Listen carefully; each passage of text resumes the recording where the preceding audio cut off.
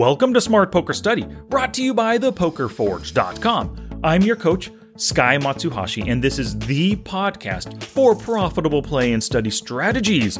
Along with those, I give you action steps to take because action is the greatest teacher. My goal is to turn you, my student, into the player that you want to be on your poker journey, one step at a time. Let's do this!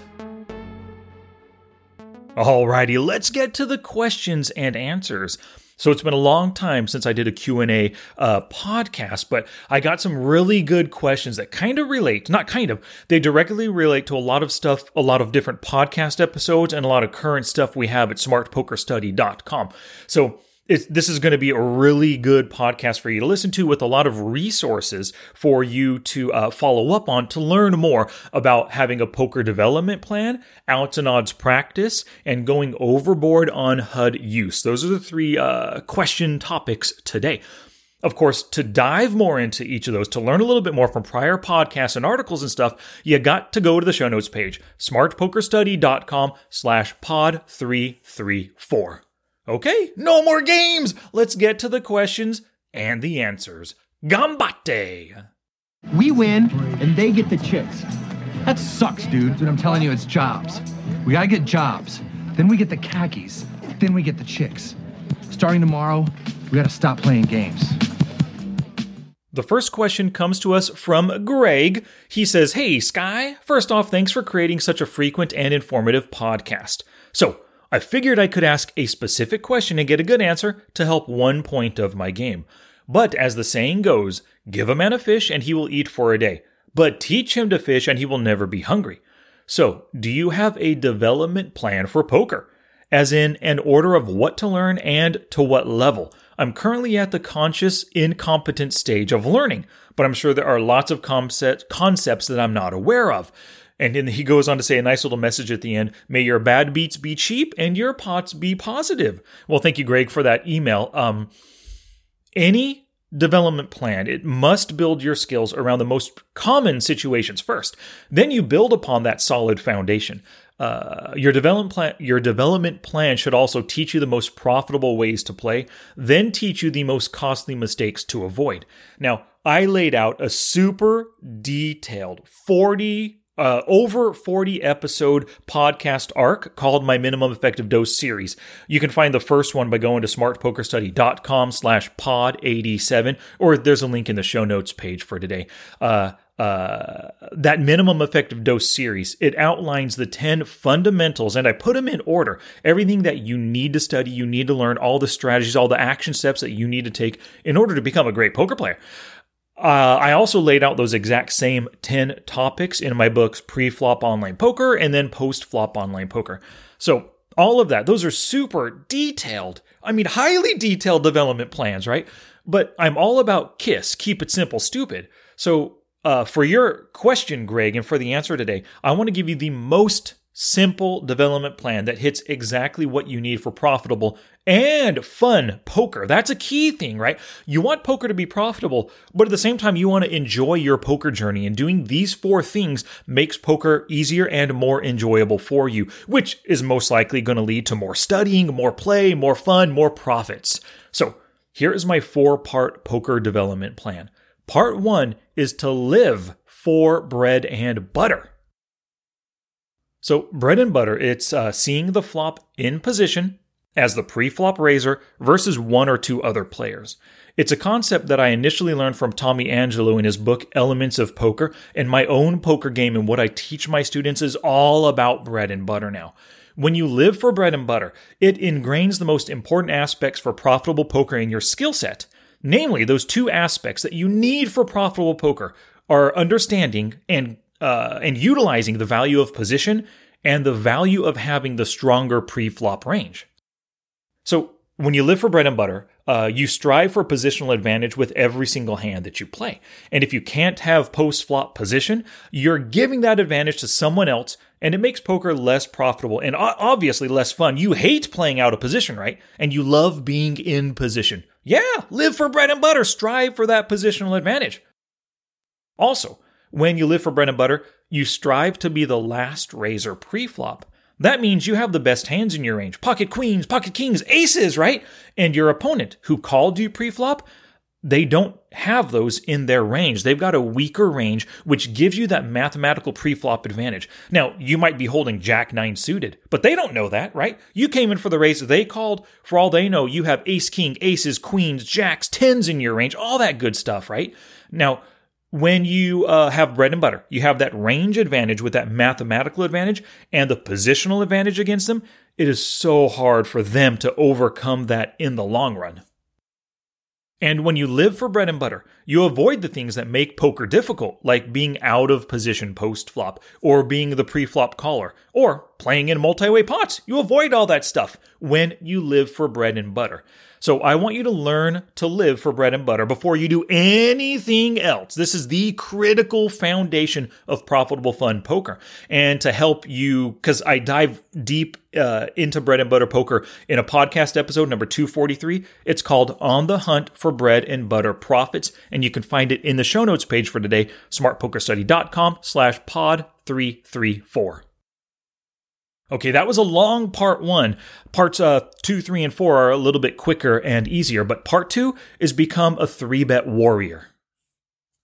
So there's no other pre-flop play that puts your opponents in such an uncomfortable spot than 3-betting them. You know this for yourself. You hate getting 3-bet, right?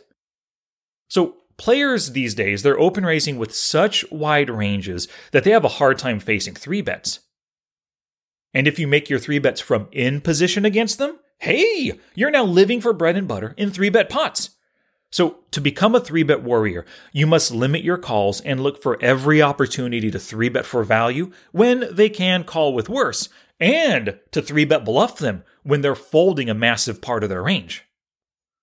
And of course, thinking about position, thinking about bread and butter, you want to do most of your 3-bets from the cutoff and the button.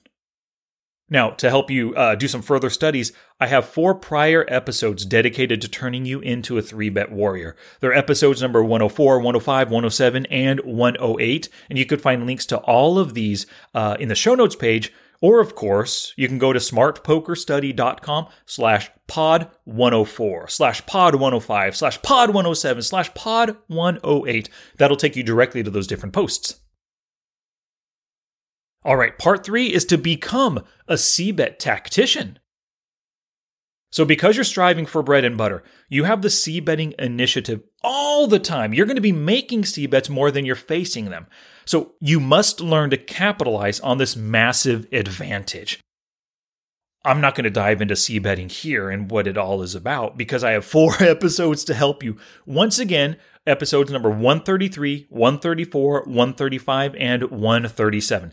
So it's obvious, right? I'm giving you this development plan right now, but I'm giving you podcast episodes, things I've taught in the past that's going to help you follow through and learn through this plan and develop your skills in these critical areas. So part 4 is to become an in-game poker hand reader. Now, to do this, to hand read in-game, you got to first learn how to hand read off the felt. You have to learn how to review your hands and simultaneously with a program like Flopzilla Pro, assign your opponent a pre-flop range based on their actions and then narrow that range through the streets. Now, to help you become an off-the-felt hand reader, I have an epic post on hand reading. Just go to smartpokerstudy.com/hand reading. Now, after you learn to do hand reading off the felt, you have to practice doing it in-game. And you could do this on your own. You could figure out how to do this on your own. Whenever somebody makes a play pre-flop, you put them on a range, you visualize how that range interacts with the board, and then you narrow their range through the streets. Basically, remove hands that don't fit their post-flop actions. So you could do that on your own, of course, and it just takes some practice. But I teach you how to do it specifically within my hand reading course in the Poker Forge. So if you're not a member yet, I highly recommend thepokerforge.com. All right, question 2 today is about outs and odds practice. Now, this one comes from Wendy. She says, "Hi, Sky. I don't know what I really need to learn next, but I think poker math would be a good next step. I understand the basic concept of odds from listening to your podcast on the subject, but I'm not sure how to practice and how to start implementing the outs and odds math into my game." And then she said, "Thanks, Wendy." So thank you very much for the question, Wendy. back in episode number 325. That was called Counting Out and Making Profitable Calls. And again, you can find a link to this in the show notes page, right? I covered in detail how to calculate the chance of hitting your draw and how to determine if the price is right to call your opponent's bet. So I want you to check out that episode for the math side of the outs and odds equation, or the outs and odds concept. But I want to answer Wendy's more important question of how to practice outs and odds math. You know, obviously, I'm all about action. Action is the greatest teacher. So this is a great question from Wendy. I have 2 recommendations for you. The first is off-table practice. So what I want you to do within your Poker Tracker 4 database, find hands where you flopped a draw. Doesn't matter the draw, straight draw, flush draw, combo draw, I don't care. Find flopped draws. You can easily filter for this in Poker Tracker, right? Well, I want you over the next 1 week, 7 days, review 10 hands per day where you run the outs and odds math for all of these hands. So use the ×2 rule to calculate your chance of completing your draw on the next street. That gives you your chance of hitting, right? Then compare this to the odds your opponent is offering you with their bet size. Now, by the 7th day, you will have drilled the math 70 times with 70 actual hands that you've played in the past. And it's going to become second nature, right? Doing this kind of math. But it's going to become second nature off the felt. On the felt, when you actually have money at stake, you're actually playing against players in the moment. That takes a little bit more work. So recommendation number 2 for you, Wendy, and everybody else, is while you're doing this 10 hands per day over 7 days off the felt, I want you to do some simultaneous in-game practice. Over the next 7 days, you're going to be focused on running the outs and odds math every time you flop a draw and you face a bet, right? You're doing it off the felt. You've got to be doing it on the felt too. But it doesn't happen all that often where you actually get to the flop and face a draw and face a bet, right? What does happen all the time are random flops hit after you've already exited the hand pre-flop. So when you're not involved in a hand, let's say you fold in the cutoff, the button opens, and then the big blind calls, right? And the flop comes. Hey, this is your chance to be paying attention and to imagine that you held a draw on whatever the board. So you fold in the cutoff, button opened, big blind calls. Imagine you're the big blind. And now the Jack 10-3 rainbow hits. So what kind of hands give you a draw? If you were the big blind, you could hold 8-9 on the Jack 10-3, that's an open-ended straight draw. Maybe you could hold King-Queen for an open-ended draw, plus 2 overcards. Or maybe you have 8-7 for a gut shot draw, or just any other kind of draw you can think of. I want you to count your outs. Remember, you're just imagining you have this hand. You're not involved, so there's no pressure on you. You see the flop, imagine a hand, count your outs, calculate your chance of hitting. And when a player makes a bet, determine if you would have had the right price to draw with your imaginary hand. Do this for all 7 days for every session you play. When you fold, find a flop, give yourself a drawing hand, calculate the outs and odds math. You do this over and over for 1 week, and I guarantee outs and odds are going to become second nature. You're not even going to have to think about it anymore. All right, so question 3 is about going overboard on HUD usage. This is from Rob. He says, I have a question maybe you can help with. I started using a HUD, and I feel like I'm playing to the HUD, and I'm not paying attention to the action like normal. My game is suffering for it. Any suggestions? All right, thanks for the question, Rob. And it's actually a really timely question because Mark Warner of ExceptionalPoker.com, he published an article on my website about how detrimental a HUD can be to your poker skills. Now, he called the article, Sky is Wrong. HUDs are bad for you, kinda. Now, you might be wondering why I would post an article like that. Why would I post an article on my own site about HUDs being wrong? Because you know, I'm all about online poker and using a HUD. But I do believe that you need both sides to every story to truly understand something, right? I have my views on HUD usage, but Mark has his. Mark is a successful poker player and a successful coach who doesn't use a HUD. I'm successful using a HUD. Well, you might as well hear both sides of the story and determine for yourself how far you should go, how often you should use your HUD, right? So one big thing about me is I just don't do echo chambers in general. I'm always down to hear other thoughts on subjects, and I'm always willing to change or evolve my opinion on something based on the other perspectives at hand, right?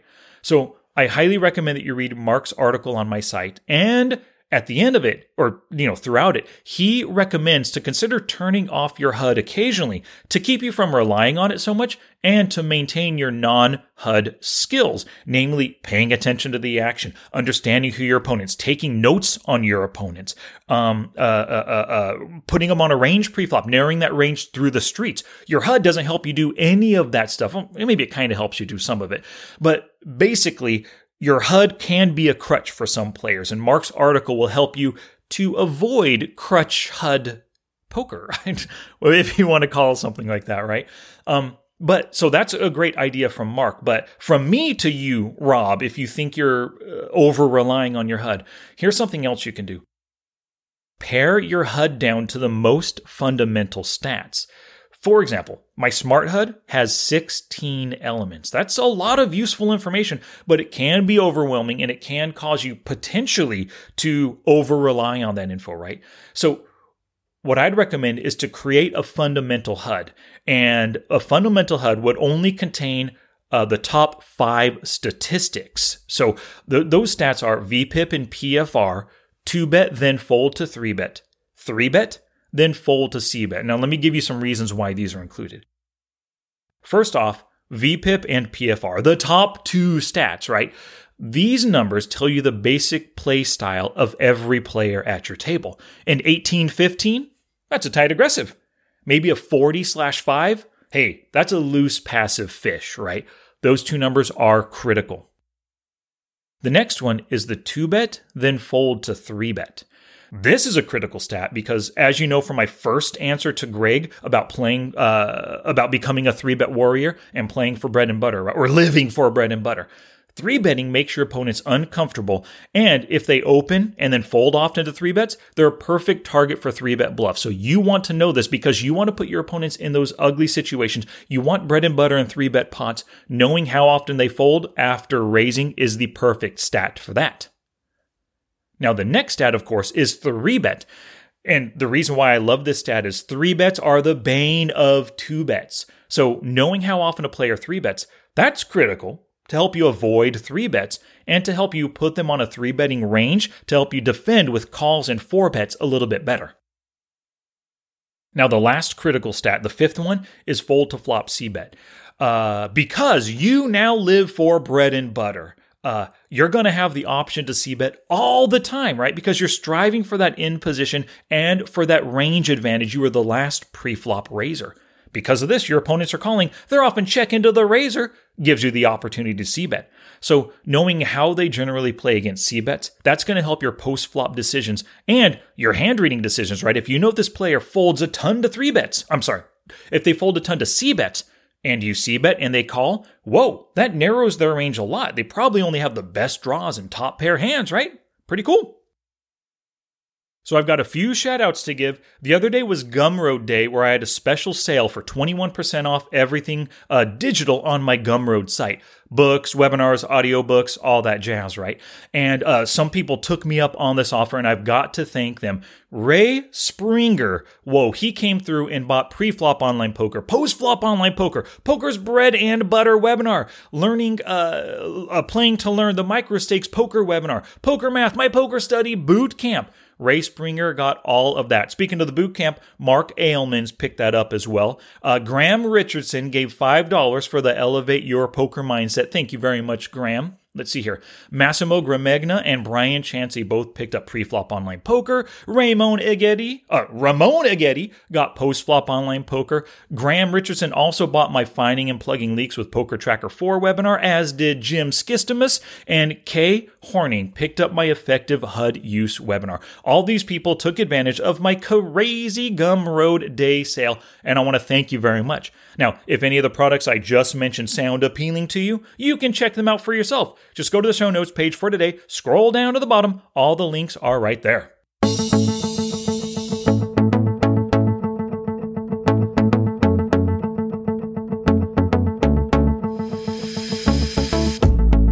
All Alrighty, your learning isn't complete until you visit the show notes page, smartpokerstudy.com/pod334. I gave you so many links today. This one page can literally have you studying with that 4-part development plan and all the other stuff I discussed. You could be busy with this one page, cut out all poker overwhelm for 2 months at least. So you've got to check it out. And I have my $75 guaranteed monthly tournament on America's Card Room, Saturday the 17th of April 2021 at 2 p.m. Pacific time. You can find it in the America's Card Room Tourney Private Games tab. It's a 3:30 buy-in. The password, really important, Smart Poker Study, all lowercase, Smart Poker Study. For more information, go to smartpokerstudy.com/SPS tournament. Make your 2021 the best year ever with thepokerforge.com. Until next time, take action on and off the felt to become the player that you want to be.